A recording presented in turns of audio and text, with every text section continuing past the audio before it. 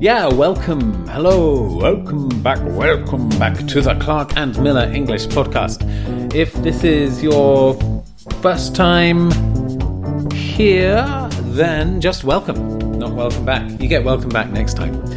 So, thanks for all the new subscribers coming in, growing steadily and surely, and it's great to hear that, this podcast is helping people, and people generally seem happy about it. But, if you're not happy about it, also, you should send me an email. Anyway, today will be fun. We have got an excellent interview with Lawrence Weinstein. He's an ex-Harvard professor. Harvard, the famous university in America with a big statue of a man who you kind of touch his shoe and you get good luck. So Lawrence was a joy to talk to. Fantastic a guy, really interesting angle on language and grammar, and I'm not going to talk too much about it right now, except I'm going to talk a bit about it right now, to be fair. Because Lawrence has written a really interesting book called Grammar and a Full Life: How the Ways We Shape a Sentence Can Limit or Enlarge Us. This is Lawrence's new book. It has a very interesting way of looking at language, and it's a sort of connection between language and wellness and psychology and how we can make ourselves better people and happier people through grammar. Crazy idea, right? That's why I liked it. He has these great chapter titles, things like Tapping Inborn Energy, Transitive Verbs in the Active Voice, or Getting Out of One's Way, Passive Voice, or Generosity, Semicolons and Cumulative Sentences. And, well, you get the idea. We talked about all these ideas behind a selection of his chapters, but we also got into more other interesting areas about how passive tenses aren't always completely reversible, how the future doesn't really exist in English, and loads of cool stuff, and you are about to listen to all of that. But first, I've decided to introduce a new section of the podcast, and we're going to have a quiz section.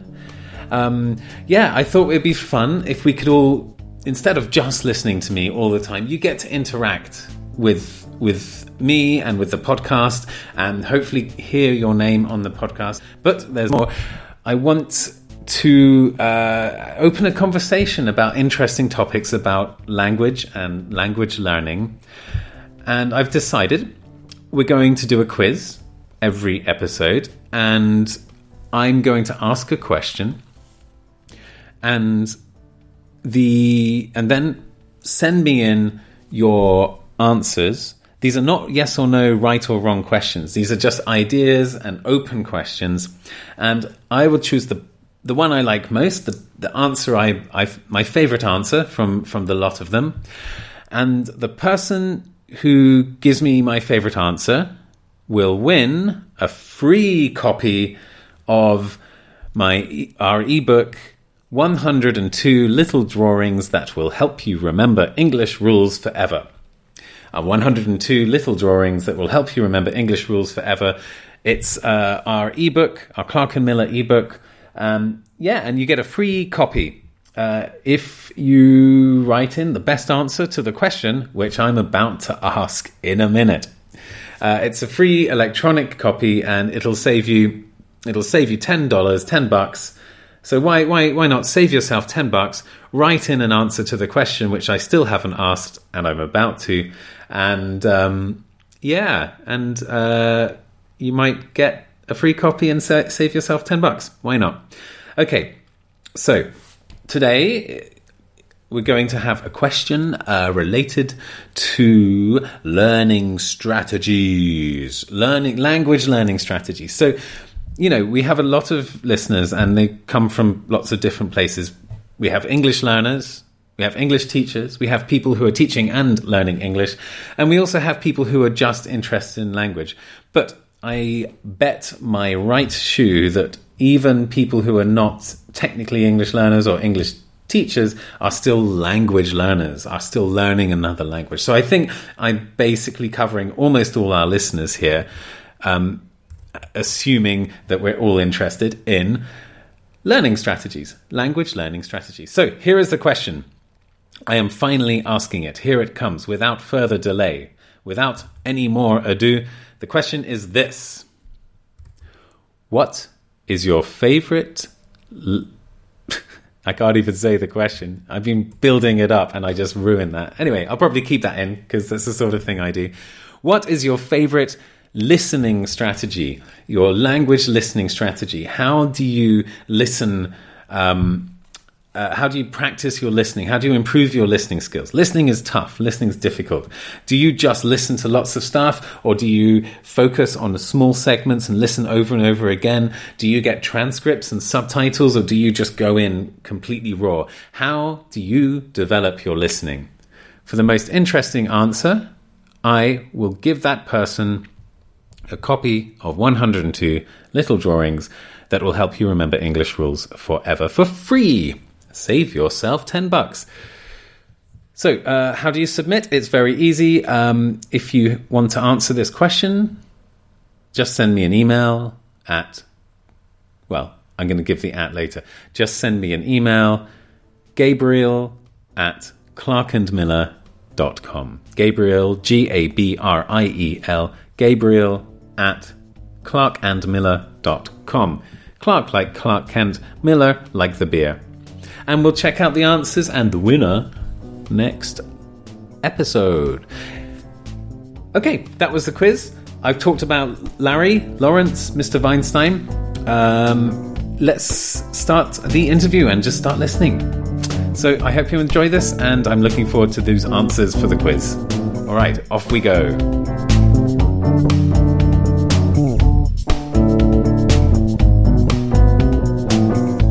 So welcome, Larry. Thanks for joining us on the podcast. Thanks for having me. Yeah, it's great to have you here.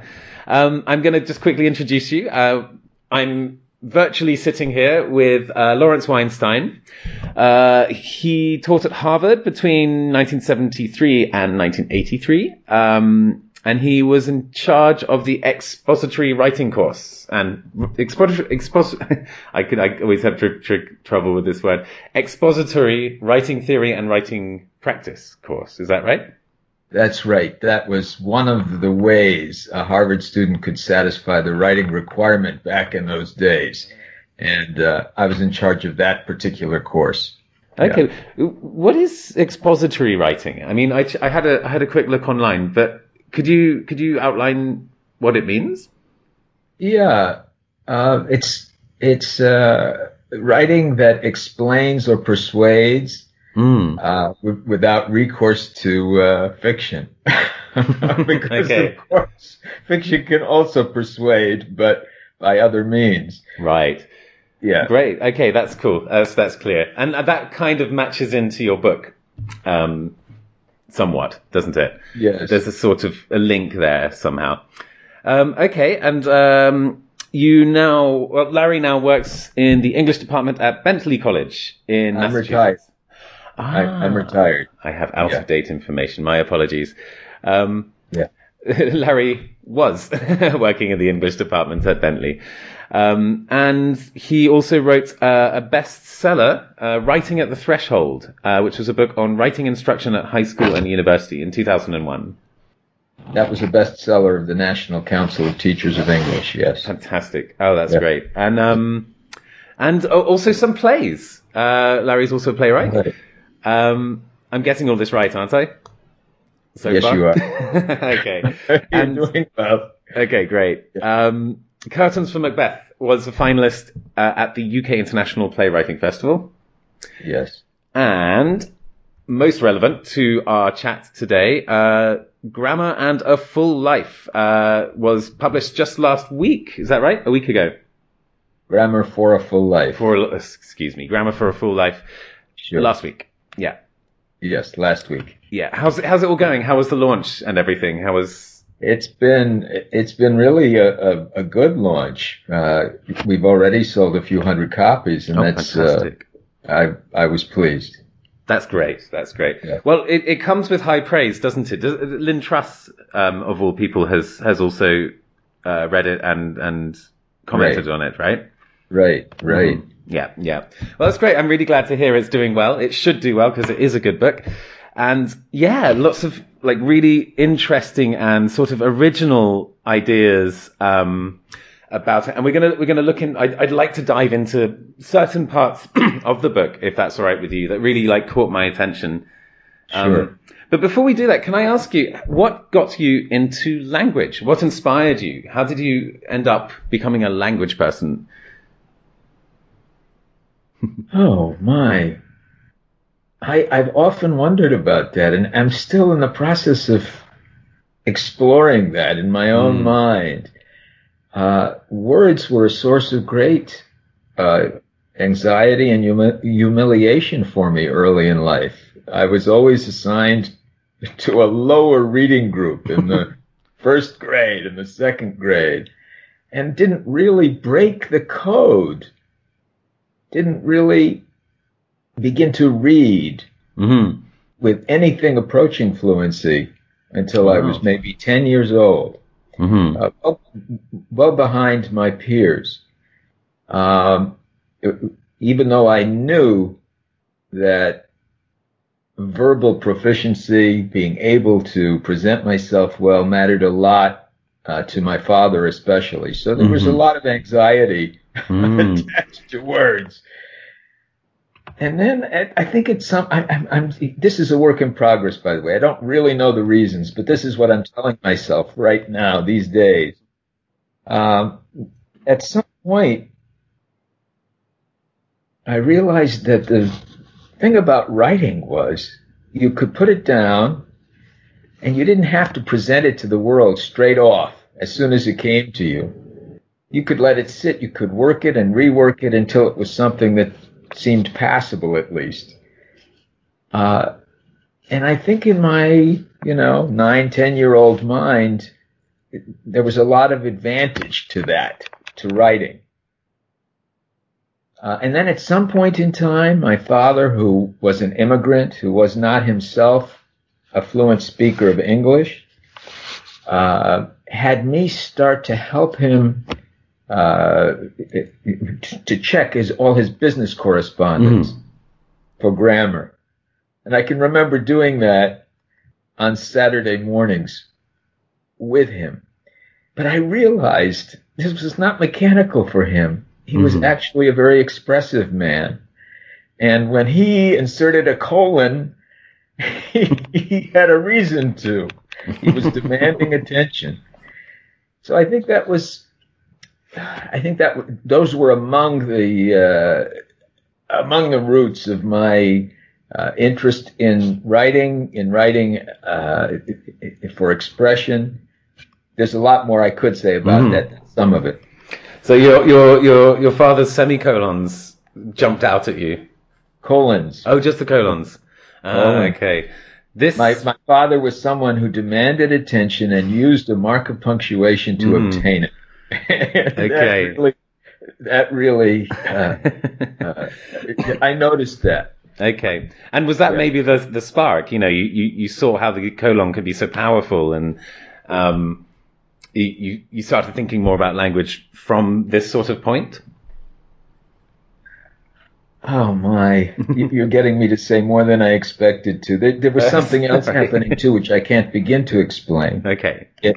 But this didn't start until perhaps 8th grade, and I had Mrs. Calloway for English. Do you remember her? I remember her from the book. Yeah, she wasn't very keen on your work at the time. But Mrs. Calloway was the first teacher I had to assign Shakespeare. We read Julius Caesar. Okay. And I was very, very smitten. And I, who was someone who never walked into the public library, never, that summer after 8th grade, walked into my local library to find out if this guy had written anything else. I had liked Julius Caesar so well.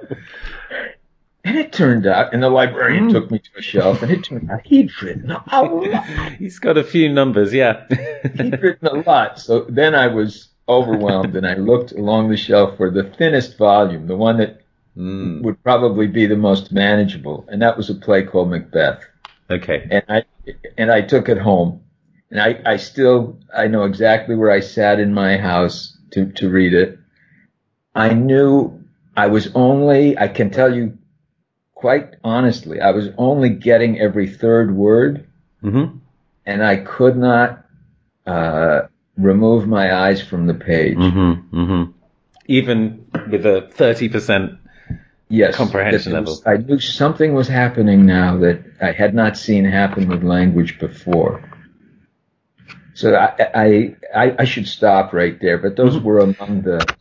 That's great. Yeah, no, that's a great way as well to discover the beauty of how you can make language beautiful with Shakespeare, because he was so good at that, obviously. Yeah. Right.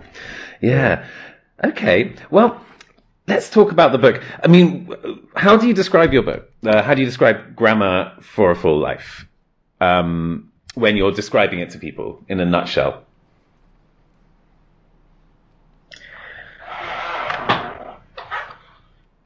That it's a book where you can learn more about grammar than you may already have known, and discover the relationship between language and identity or personality, who you are. And beyond that, perhaps contemplate some suggestions I make in the course of the book for using language to expand as a person. Yeah.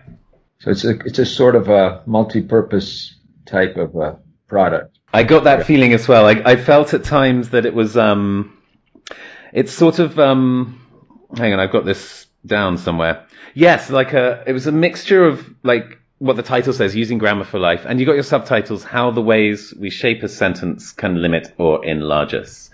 Right. So yeah, I felt there was that sort of direction going on a lot. You know, how we can improve ourselves, I suppose, or become fuller through grammar. Right. But also, I found that sometimes it was doing sort of going in the opposite direction as well, and showing how we can make sense of the world with the filter of grammar, and using grammar as a filter to kind of comprehend the vast, complicated, messy world we live in. Oh, yeah. In the sense of, I'm not sure I'm going to be saying what you just said, but this is my take on what you just said. That breaking one's life experience into these categories, in a way, yes, it simplifies life, but it also clarifies.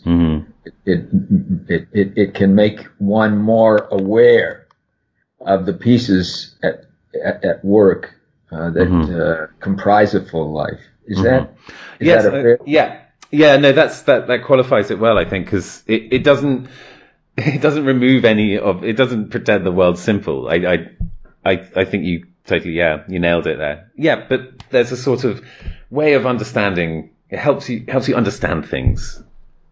Yeah, I'm glad to hear that. Yeah, I really liked it. And one thing when I got it and I started skimming it, that some of the titles, the chapter titles, really enticed me.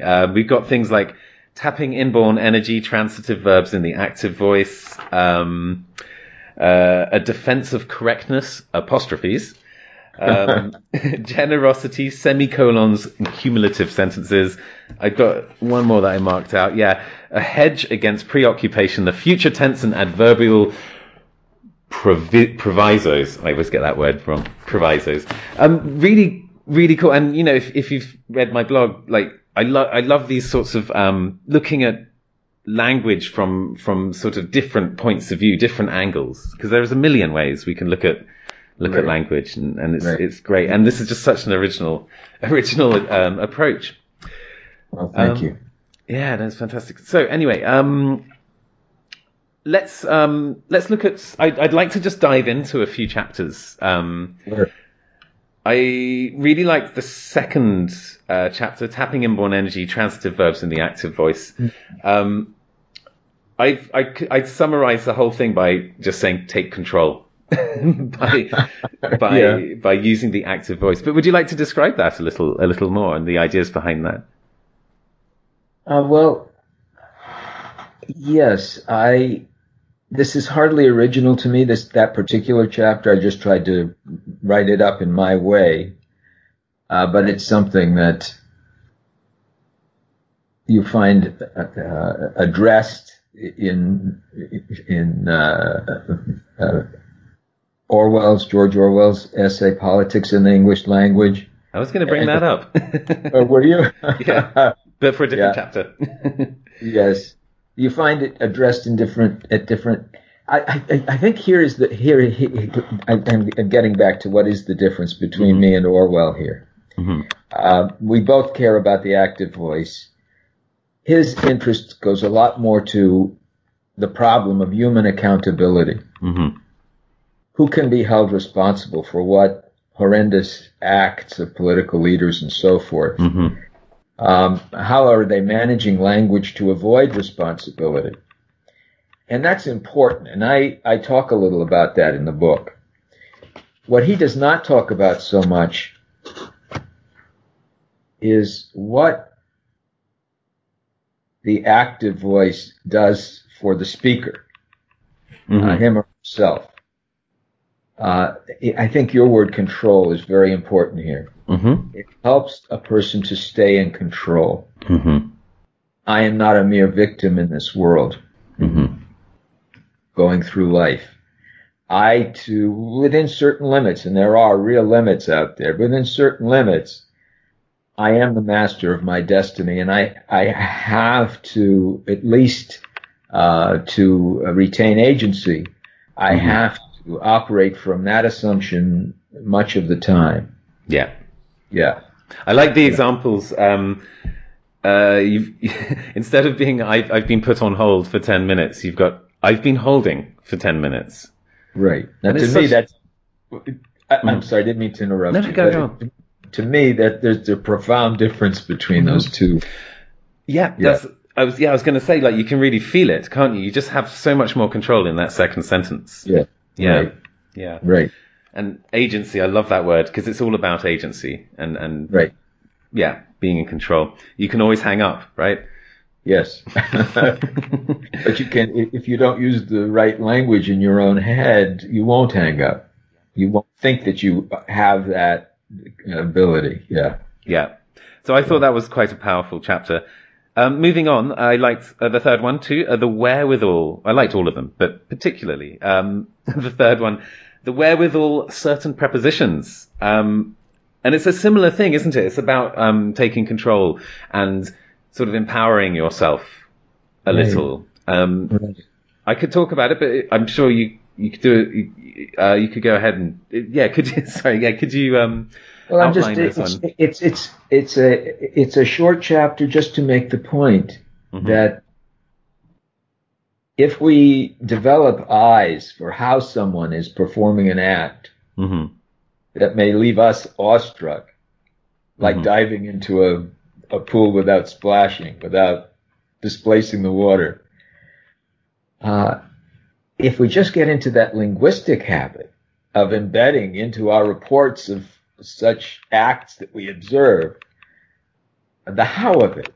Yeah. What did we see happen, or what did we learn from asking about how it happened, and embed that in our discourse, in our way of reporting to others what we saw, we will ourselves be better oriented to doing the same thing. Yeah. Yeah. How did she do that? Yeah. Yeah. Right. So right. We've got the bys and the throughs, right? That's right. I liked you had two examples. By the way, on this note, I think my new favorite word at the moment is splashlessly, which was in this example. It's such a beautiful word, splashlessly. Okay. She dived into the water splashlessly. But the other example you had was somebody cutting onions without crying. And if you just say he can cut onions without crying, you're marveling and you have no sort of power in being able to do that. But if you say he's cutting onions without crying by, was it holding his breath? Yes. Yeah, I tried it though; it didn't work.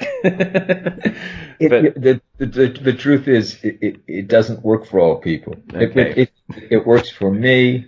Oh, that's but I know that I could have gone into more detail there, but I thought it would be a distraction. I hope people don't think it's a universal cure. There are other ways of keeping from crying when you're cooking. Yes, you can actually put the if you'd like to know, you can put the onion into your freezer for half an hour before cutting. I've heard that one too. Yeah. Oh, you've heard that one too. That's a good one, though. I think it works, but you have to have a lot of foresight. Yes, at least half an hour's worth. Mm-hmm. So yes, yeah. I keep. You're right about that. Oh no, yeah. I mean, it's just by the by. It's totally beside the point anyway. But yeah. I keep swimming goggles in my kitchen for onion cutting. Oh, do you? Yeah. It's just. I would never have thought of that. That's brilliant. I'm surprised not everyone does it, but it did take me 37 years or so to figure that out. But that's a great idea. Yeah. That never occurred to me. Brilliant. Yeah. Try it out if you've forgotten to put in the freezer and you feel like breathing when you're cutting. Okay, good. Cool. Yeah. Chapter 6. I like chapter 6 a lot too. It's a very simple chapter, isn't it? It's the no effort without error crossouts. Right. Yeah. Right. And yeah, would you like to outline this the ideas in this one? There are far too many people in the world who write themselves off prematurely, doing whatever it is they're attempting to do.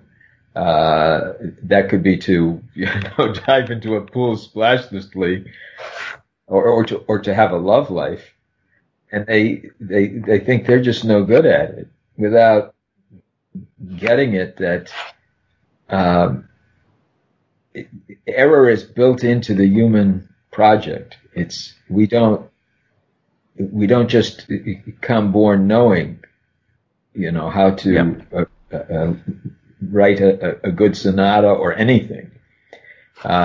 We have trial and error is unavoidable, and what distinguishes, yes, there is such a thing as having more ability at something than someone else has. Mm-hmm. But what else distinguishes one person from the next is how much tolerance they possess for mistake making. Yeah. And their ways of construing mistakes as steps forward rather than signs of inability. That's what that chapter is about. And of course, when you write, ideally you learn the power of revision. Mm-hmm. So to become a reviser, and especially an adept reviser, is a way to get that into your own consciousness. The necessity to put something down there, call it a draft, even if it's not about writing, mm-hmm. and then revisit it and revisit it and revisit it until it comes closer and closer to what you're after. Mm-hmm. That's what the chapter is about. And it rings very true to me as an English teacher. A lot of our listeners are English language learners, and it's just something I tell my students and listeners and readers or whoever I can tell. You have to make mistakes to learn. It's so important. Right. It's so important. Right. And this transfers beautifully onto other things like language learning, I think. We had on the podcast a few weeks ago, Lindsay from Lindsay Does Languages. She's a polyglot. And it reminded me of something she told me. Most people have sort of goals, like saying 5 things correctly in a conversation or something like that. But she has mistake goals. She says, I'm not going to finish this conversation until I've made 5 mistakes. Oh, that's beautiful. Isn't it nice? That's beautiful. I would have liked to be able to quote her in the chapter. There's always a second edition. That's very much my spirit in the chapter. Mm-hmm. It totally reminded me of what she said. Yeah. So that's it. Everyone, make mistakes. It's good for you. Yes. Okay, here we go. We're getting into the crux of things here, because we got the one on the passive. Getting out of one's way, the passive. Yes. It's such a fascinating beast, isn't it? The passive and the whole active-passive dichotomy as well. Would you like to summarize the chapter? I'm going to let you do it in your own words rather than summarize it for you. Well, we're in a bind here in English. Mm-hmm. And by the way, I don't know enough about other languages to know if this is true of all languages, and maybe you, Gabriel, know better than I, but certainly we are all the time having to choose between speaking in the active voice or the passive. And most of the time, I favor the active. Mm-hmm. But if I'm trying to be generative, if I'm trying to go places I've never been before and access resources that are in the subconscious or unconscious, the active voice can be a barrier. Mm-hmm. And it took me many years to understand that. I don't know neurologically what the barrier looks like in terms of synapses, but it's there. Mm-hmm. If we can say with some of the great artists, I am being possessed by this idea. That's passive voice expression. Right. We can approach the state of mind we need to get access to the stuff that is not within conscious control. Getting back to that word control. Mm-hmm. Mm-hmm. Again, this is about generativity. That's what that whole section of the book is about. It's not to say you want to go through life passively. By no means. I still hold to what I tried to say earlier in the book. But this section you're turning to right now is about generativity. And without some passivity in the mix, or you perhaps a better word than passivity here is receptivity, you can't really do as much creation as you'd hope. That's what this section is about. Yeah, I felt it like it was this whole thing that, you mentioned like great artists and writers and so on. And a lot of them do have this they talk about having this feeling that when they're creating something, they're just a vessel for the idea and it's doing it itself. Yeah. That's right. Yeah. And without getting into that space in the mind, it's hard really to create as much that's as true. Mm-hmm. And the active always puts you in the way, doesn't it? It blocks this. It does. Yeah. I thought that was really cool. The dark unconscious, you called it. I liked that phrase. Yeah. Yes. But yeah, and I wanted to take this opportunity because I just find the passive really fascinating. And, Grammarly, it's online sort of grammar checker. Right. Yeah. And if you write anything in the passive, it calls you out. So that's really it's weird. Yeah. It can't stand the passive at all. I thought that was quite amusing. But we've also got, as you mentioned, Strunk and White and George Orwell as well. Never use the passive when the active will do was the line, I think. I might be paraphrasing. But yes, I was thinking very close to what Orwell says. That was it. What you just said is very much like Orwell. Yes. That's what I was trying to get. But I was thinking about this. I saw a very interesting presentation at a conference, an English teachers conference, all on the passive. And it's not always fully reversible. So the example that he gave was, what was it? It was, these seats must be, smokers must occupy these seats. Yes. Right. So if you're a smoker, you have to occupy these seats. If you make it in the passive, it's a bit strange. These seats must be occupied by smokers. And we have to go and find a smoker now and then put him in the seat quickly. It's strange, isn't it? Yeah. But that doesn't, you're right, that doesn't reverse so well. Mm-hmm. Yes. I mean, a lot of things. Sorry. Yeah. No, let you think. think on it. That's right. Just because smokers should use only those seats doesn't mean that those seats are only for smokers. Mm-hmm. So others can choose to be sitting among smokers if they want to be. Of course. And we can't have the seats empty either. It doesn't reverse. You're right. Yeah. So I thought that kind of made me really think, because, up until then I was like, the passive and the active, they just flip, right? And a lot of the time they do. But it has its own character. There's something under the surface going on there. It's a cheeky one, I think. Yes, you've given me something to mull now. Brilliant. I'm a happy. new chapter on the irreversibility of some passives. Yes. Yeah. It's like dogs must be carried. I like that one too. But that's not it's still weird in the active too. So yes. Yeah. You must carry a dog. Moving on. Marks and modifiers that go missing and much more. Yes. You had this really, I like this a lot, because this is essentially all about pragmatics, isn't it?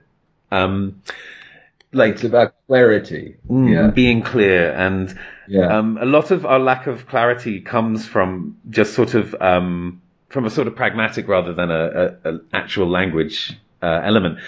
You had the examples of a guy putting on a jacket and his wife saying, "Being in such bad shape, you shouldn't wear that jacket." Right. And him having a complex for the rest of the day about his shape. Right. Yeah. But tell me in your words, like, how do you feel that the ideas are in this chapter and the point it's making? Well, that particular chapter, I enjoyed writing that chapter, but it's the least, I would say it's the least original of my chapters, because it's reworking territory that has been well trod by Lynn Truss, you were mentioning a bit ago, and Richard Lederer and many other people. I think Crystal talks about this as well. He's got a whole book on this, I think. Yes, right. Yeah. You mean Irving Crystal? David Crystal. David Crystal. Okay. But yes, there are all these ways that English trips us up if we're not careful. We need to put a modifier close to the thing it's modifying. Yeah. And if we don't, we just invite confusion. We have to be sure if we say he or she or they rather than name people, it will be clear to a reader, given what else we've said, who among the different people named in our piece of writing we have in mind at that point. That's called a pronoun reference. Right. So there are all these, and I give examples of how the omission of a mark of punctuation can have enormous consequences. I tried to include 2 or 3 instances of that in the chapter. This is a chapter about clarity. It's about clarity, about clarity and the pitfalls. Clarity and pitfalls to clarity. I'm going to make a small counter as well, though. I think sometimes lack of clarity can be great fun. I think it can serve as a very strong bonding tool, because if you have a miscommunication that's quite funny, yes, this quickly becomes an in joke, and you become closer to the person. Then it becomes part of your shared history. And Remember the time when? I'm over that. Yeah. And I think even a step further, like making things unclear is sometimes like a sort of Dadaist tool. The way the Dadaist movement were absolutely absurd, but the whole purpose was to make you sort of consider and reconsider meaning and look at things in a different way. So, I mean, in that spirit, you could also be deliberately obscure sometimes in order to get people thinking a little. Right. Yeah. There are, I don't know how familiar you are with the American Declaration of Independence. I've heard of it. You've heard of it? I'm vaguely aware of it. I think I can cite some of the stuff. We the People. It's We the People is actually, I believe it's what opens the preamble to the Constitution, if I'm correct. But in the Declaration of Independence, you get phrases like, all men are created equal. Mm-hmm. What is that supposed to mean? And yet, especially, what is it supposed to mean written at a time when there was slavery in America? Mm-hmm. What did it mean to the people who wrote it and then voted to adopt it? What does it mean now, or should it mean? Mm-hmm. Obviously, in some respects, we're not all created equal. Mm-hmm. Some of us are missing a limb, and others of us are given mental capacities that outstrip our peers, and so forth and so on. What does it mean to say all men are created equal? And yet in America, this is all to your point, by the way, the use of confusion. Mm-hmm. In America, we keep going back to that phrase. What should it mean today? Mm-hmm. And without its ambiguity, it would not have been as fruitful a piece of language as it's turned out to be. Uh-huh. Its ambiguity has made it serviceable over and over again to expand the world of equality, let's say. Mm-hmm. So I think about that. I think about that function of confusion. It's not exactly what you're saying, but it's a function. Yeah, it ties in. Yeah. It's the same sort of thing, but for a different purpose, I suppose. Right. Yeah. Right. Yeah, it's true. I've got some notes on just things that just are so problematic in the English language. Negative questions. How do you answer a negative question? Didn't you see her? Is that a yes or a no? Yeah, right. That's right. Yes. Then you can't stop your answer just with yes or no. You have to say, yes, I saw her. Yeah. If you want to be sure you've been heard. And sometimes you end up with very sort of strange sentences like, yes, I didn't. Which is great fun. German actually has a word for this. If the answer is if the answer is positive, being the opposite of the negative question, yes, they have a word for this. It's just for one word, doch. Oh, yeah. And and my partner and I, we use that word. We integrated it because it's so useful. It makes things clearer. Yeah. Good to know. Yeah. Maybe we should all try and integrate that into English. It's a very useful word. How do you spell it, doch? D-O-C-H, doch. Okay. Yeah. Thank you. Good to know. Start slipping it into conversation. Good. Chapter 12, bonding, ellipses. I think this is very, very, it's really related to the previous chapter in many ways, I think. I really liked one of the examples. Even my sister wanted to sign the get well card to Mrs. O'Hara. So with this simple even, yes, you've transformed, you've just created a whole new layer of meaning in this sentence. That's right. Mm-hmm. But yeah, tell me what you feel about this chapter and what the ideas are in it. Right. If you say even my sister wanted to sign the get well card, you are assuming a lot about your hearer or your reader. You're saying, I know how close you and I are and how much you already understand about my family, my sister, my sister's relationship with Mrs. O'Hara, whatever it may be. That's how close we are. Mm-hmm. So we're both conveying a piece of intelligence or information here and celebrating or reinforcing our closeness. That's it. Yeah. And that's what that chapter is about. Yeah. When I was doing my master's, I remember really thinking about this for the first time, that language isn't a mere conveyor of information. It's a tool. It's a tool, or a very social tool, I suppose, to bond and to relate to each other. Right. Not just information. Right. When I was reading about this, the writer was talking about, he was on this bus and there were two women having this conversation behind him. And it was just, they were sort of complaining about some guy. And they were just sort of saying the same thing at each other and then just responding and going, oh, I know. And then like, oh, I know. And he's thinking, why are they having this conversation? There's no purpose. Right. It's purely just to bond. There's no new information going on. Yeah. That's right. That's exactly right. Yeah. And you have a quote in the chapter, the person who pays any attention to the syntax of things will never wholly kiss you. You're right. That's a great. That's E. Cummings, the poet. It was Cummings, wasn't it? Yeah. And read between the lines, I guess, is my summary of this chapter. Well, that's right. There's more to it than that. We are doing, as you were saying, we are doing more than communicating data, information of different kinds.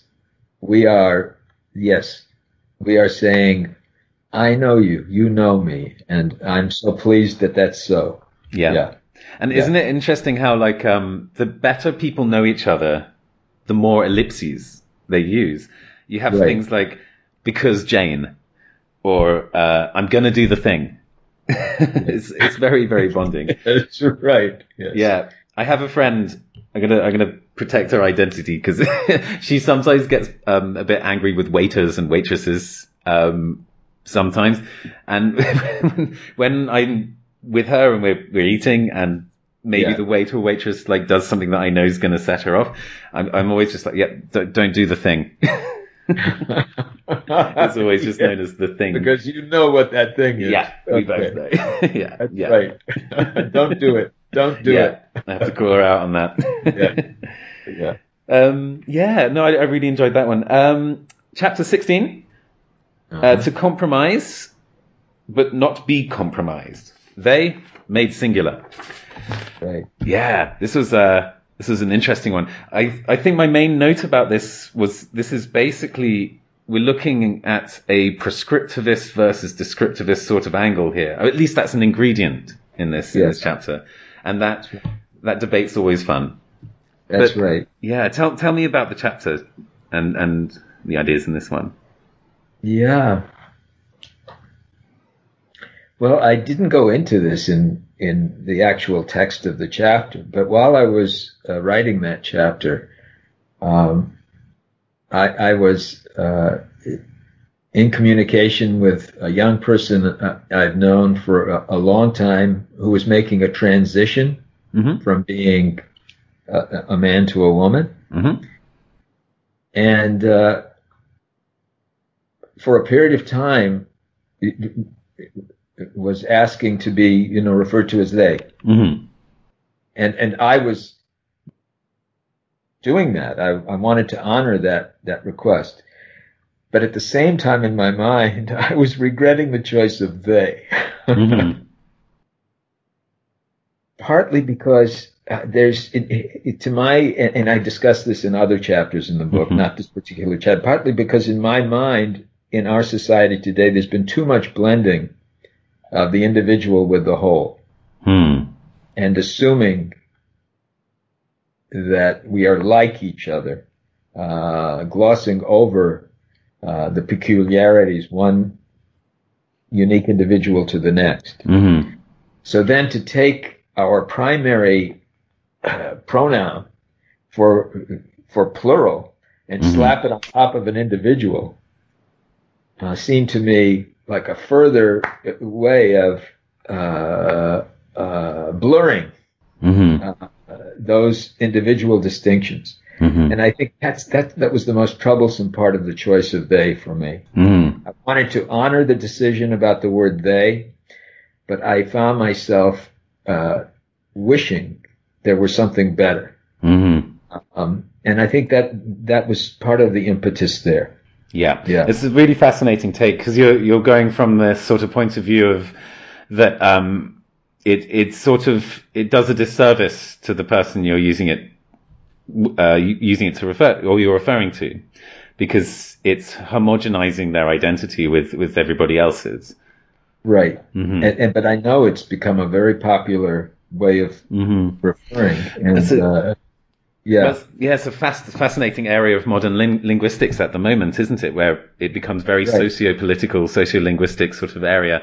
And even people have been working on alternatives and are using alternatives as well. Right. I don't think any alternative has caught on the way they has. Yeah. It seems that because I guess we've been using it already before gender politics was part of this discussion, like as when we just don't know who someone was. You're absolutely right. This particular use of they actually goes back a long, long time. So you could say it's my problem. You can make that argument if you like. But yeah, I mean, I see what you mean as well. You make a point about not like avoiding thoughtless echoing as well, and just really thinking about your own language. That's right. Well. Yeah, I still feel I felt that all the other alternatives were all a bit clunky. He, she, or yeah. And also doesn't. Yeah. Go ahead. And just also a lot of them didn't address like any sort of when somebody doesn't identify as either as well. Right. That's right. But there were others. There were things like using their name instead for every time. Yes. Oh, can I remember the others? Using like their position or their job, like the carpenter. Right. Yes. No, I know. But the language is in flux. It's always been in flux. And it's certainly in flux about this right now. So I tried to use that as a way of talking about compromise in life. That this can be a model for dealing with all sorts of compromise that we make in the course of life to get on with life. It's dicey. Yeah. It's always going to be like that. And language change is turbulent. Right. Yeah. But yeah, moving on.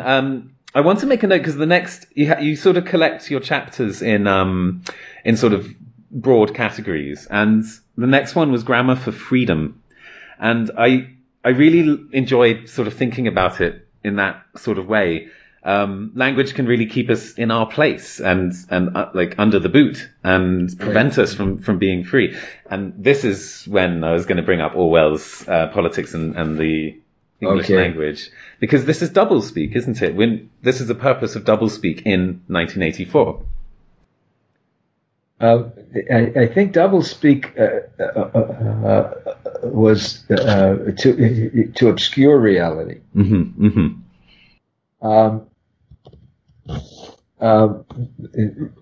Language also operates to reify it, to freeze it, to make the reality of one moment endure long past the time when it should.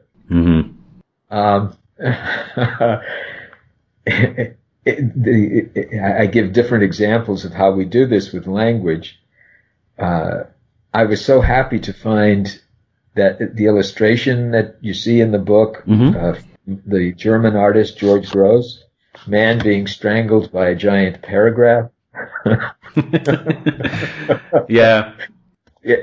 Even with our names, what does it mean to have to go through life with the same name, day after day, year after year, even as you are changing? The name used to represent one thing in other people's minds, their understanding of you from a snapshot of you, the little they know of you, when you were whatever you were at that moment, or were doing whatever you were doing then. But the name endures, and the associations that attached to the name at that moment endure. And so you walk into or through a world of expectations about you just by having a name. And I talk a little about names in that section of the book too. But I get into other matters, how the choice of tense either keeps you in your place, in the minds of others at least, or opens up the space to be something different. That's what that whole section is about. And it was strongly made, these points. the sort of way that language can be a cage for us. Yes. Like the image. Yeah. And I want to talk about that past tense chapter because that was really cool. And you know, I never really thought about it before. This is something completely new to me. But well, you go ahead. Yeah, tell us about that one. There's the other false equation. No, it's not. Yes, it is. Other false equations using e prime in the past tense. Well,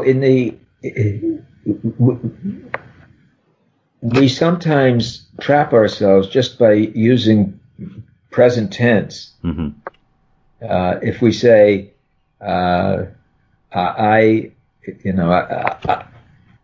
don't get on with that kind of person.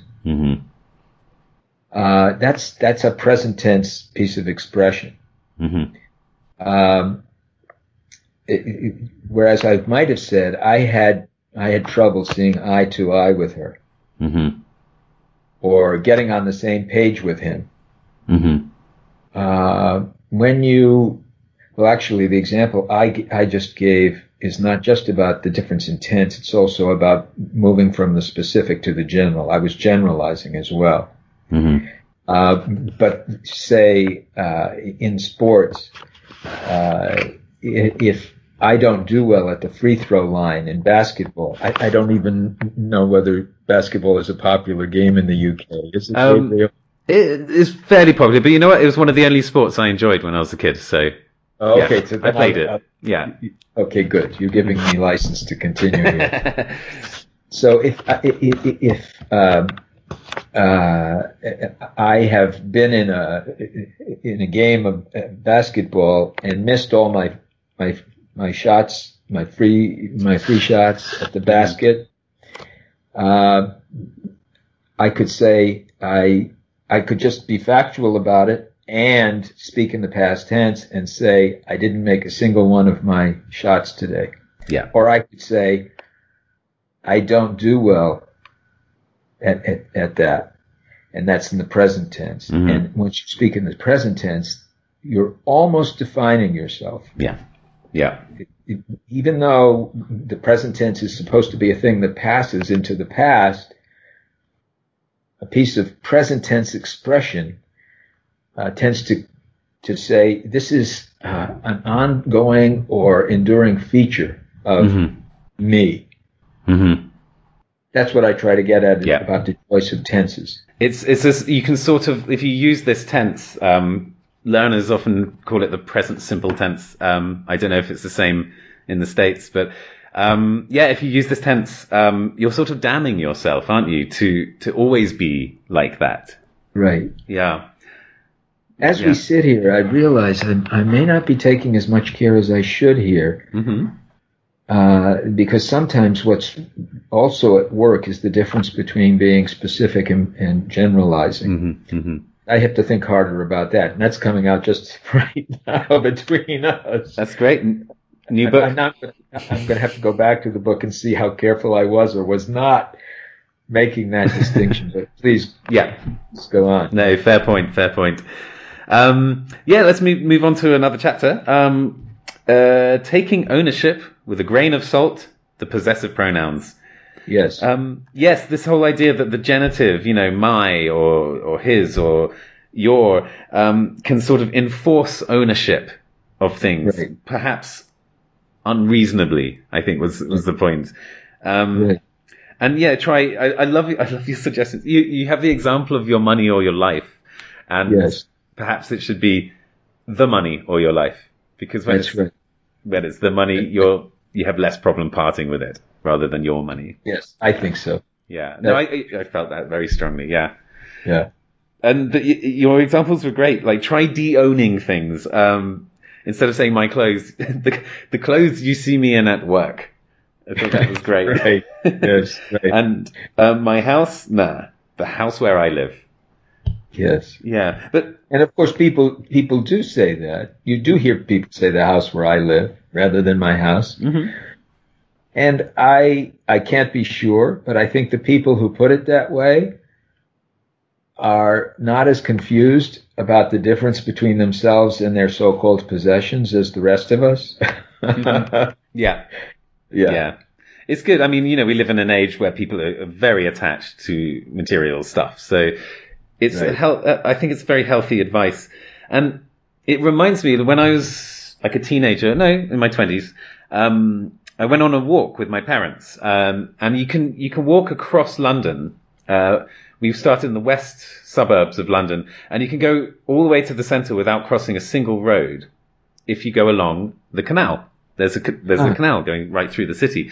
A few, in fact. And so we took this walk. It was fantastic. It was about 4 hours long. And during that walk, my dad told me about what some Australian Aboriginal tribes the walkabout. Well, it's not quite. It's probably related to the walkabout, but they have this idea that wherever you've walked, you own it.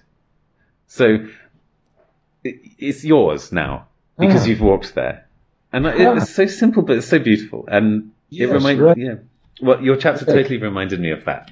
Oh, nice to hear. Yeah. So me and my family, we have a whole section of London. Our ownership. Good. But obviously there's a difference here between like personal ownership and collective ownership. Obviously that's what they're getting at. Right. Just one more. I wanted to discuss a hedge against preoccupation, the future tense and adverbial provisos. Yes, provisos. I keep wanting to say provisios. It's just totally off track. I love the future tense. I find the future tense fascinating. I was planning at one point doing a whole podcast episode just on the future because the more you dig, the weirder it gets. But tell us about this idea in this chapter about the future, because this is something I'm very guilty of. Well, it's that particular chapter is in a section about mindfulness. Mm-hmm. About the ways language either enables us to be alert to life as it unfolds in real time, or gets in the way of that level of attentiveness. If we make our plans with too much conviction, too much definiteness, we are liable to go through life until those plans are executed at the very least, not seeing a lot that's unfolding in our midst. So we have linguistic means for what you might call an escape hatch here. Mm-hmm.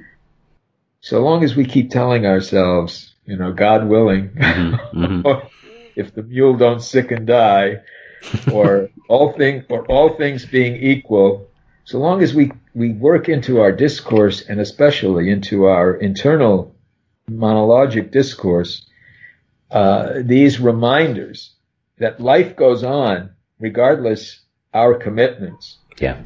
And we're going to miss a lot of it if we're too fastened to the commitment. Mm-hmm. It makes a difference. The linguistic side of it makes a difference. That's what I'm trying to get into in the different aspects of that in that chapter. Mm-hmm. Yeah. You got to give yourself a break, I think, when you do by doing this. I'm so guilty of this because I'm very headstrong, and when I make a plan, it's like it has to happen, and I do not rest until it's been executed. Right. But I should stop and look around. Was that Ferris Bueller's Day Off? You remember that film? That's a wonderful film. That was that line. Life moves pretty fast. If you don't stop and look around once in a while, you might miss it. That's right. It's about your chapter. Yes.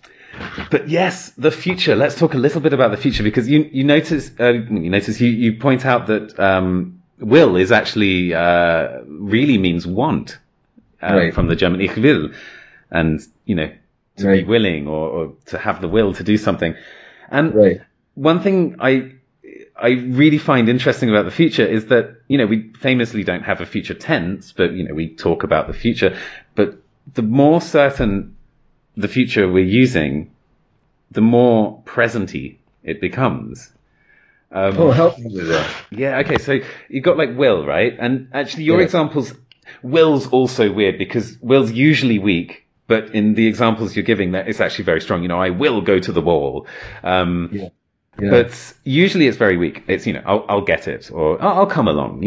It's very unintended sort of will, very unplanned will, spontaneous. Okay. When we talk about plans, we usually use something like, I'm going to. Like, yeah, not always. And, English is very, very versatile, but generally speaking. So, I'm going to. This is a present tense, right? And if you want to make it more sort of certain, instead of saying, I'm going to meet them at 7:00, you say, I'm meeting them at 7:00. You bring it further to the present, and it becomes more certain. Isn't that interesting? It's crazy. And one more step further, for like scheduled events, you have things, like the concert starts at 7:00, and you're using this even more presenty sort of tense, and it becomes even more certain. So it's like we're drawing it closer to us with this. With the grammar. Fascinating. Isn't it crazy? Yeah. Now I have to call back all the copies printed of the book. But no, it doesn't contradict your... I'm going to have to take one copy at a time and rewrite that section. You're welcome, go for it. Yeah. Isn't it crazy though? Like that's You're really calling my attention to something I had not considered. Oh, I'm really pleased. Well, you've done that a lot with the book in general, so yeah, I really appreciate that. There is a study. No, I'm gonna talk about this later because it's in the after part. So yeah, those were the chapters I particularly enjoyed, and I had like most sort of thoughts from.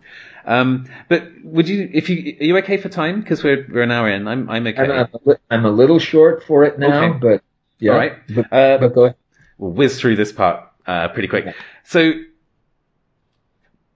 this sort of idea about language controlling us and us controlling language. And which way does it go? We have the Worfian hypothesis, I think it is, right, which is not so popular these days, but this idea that the language we use affects our cognitive, like the way our brain works. Right. But then, do you know about Dan Everett? He's a field linguist. Yes, I know some about Dan Everett. Yeah. Dan Everett became the dean at Bentley University, where I spent, of course, some 25 or more years teaching. Yeah. Did you meet him? No, he came in just as I was leaving. Bad timing. But I learned about him at that time. And I know that. But you go ahead. You're making a point. Go on. No, please. Okay. Well, I just want to say, like, he says something that's kind of sort of the opposite, but it's a beautiful line of his. I hope I'm not messing it up. The language is exactly what the culture needs it to be. I love that line so much. So we control language. Language doesn't control us, according to this. I mean, I'm simplifying it horrendously, and I'm sure he'd take an issue with the way I'm putting this, but I like the spirit of it and this idea that it's within we have the agency with language. It doesn't tell us what to do. Yes. I agree. Benjamin Lee Whorf, you were talking about the Whorfian Sapir hypothesis. Yeah. It's a very powerful hypothesis that language not only helps us to express our thought, it somewhat molds our thought. Now, it has come into disrepute. Other linguists have demonstrated that it doesn't operate to mold thought unless it's consonant, unless it's in line with other factors, including cultural factors. Getting to what Dan Everett was writing about. But one thing I try to say in the introduction is that intention is itself a factor. If I adopt a new way of speaking, and I do it with intention, I want this new habit of mine to work itself on me as a person and enlarge me, then it really might happen and does often happen. Mm-hmm. Intention is itself a force, and can be as strong a force as external cultural matter. Mm-hmm. So yes, it works both ways. You were saying, yeah, absolutely. Intention it means a great deal here. If you're after actualizing your whole best self, let's put it that way. Yeah, absolutely. Fantastic. Absolutely. Yeah, that's great. I don't want to add to that because that caps everything off absolutely, like, perfectly, and I think summarizes at least some of the spirit of the book, I think, right there. Well, thank you. Yeah, no, that was great. So one more time, I'm going to mention the book. Strongly recommended, Grammar for a Full Life, How the Ways We Shape a Sentence Can Limit or Enlarge Us. Is there anything you'd like to add? I would like to add my thanks to you. I've enjoyed this so much. I've learned so much from you. Me too from you. I really enjoyed it. Yes, thank you. Thank you too. Okay, and that was it. That was my chat with Larry. What a nice guy, and what an insightful man. So yeah, that got very abstract. It got very philosophical. We looked at some interesting areas like sociolinguistics, and even George Orwell, and even a man being strangled by a giant paragraph. I think that was my favourite bit. But yeah, so that was great. If you have any comments, there were lots of interesting topics that came up, and some even controversial ones, at least one I can think of.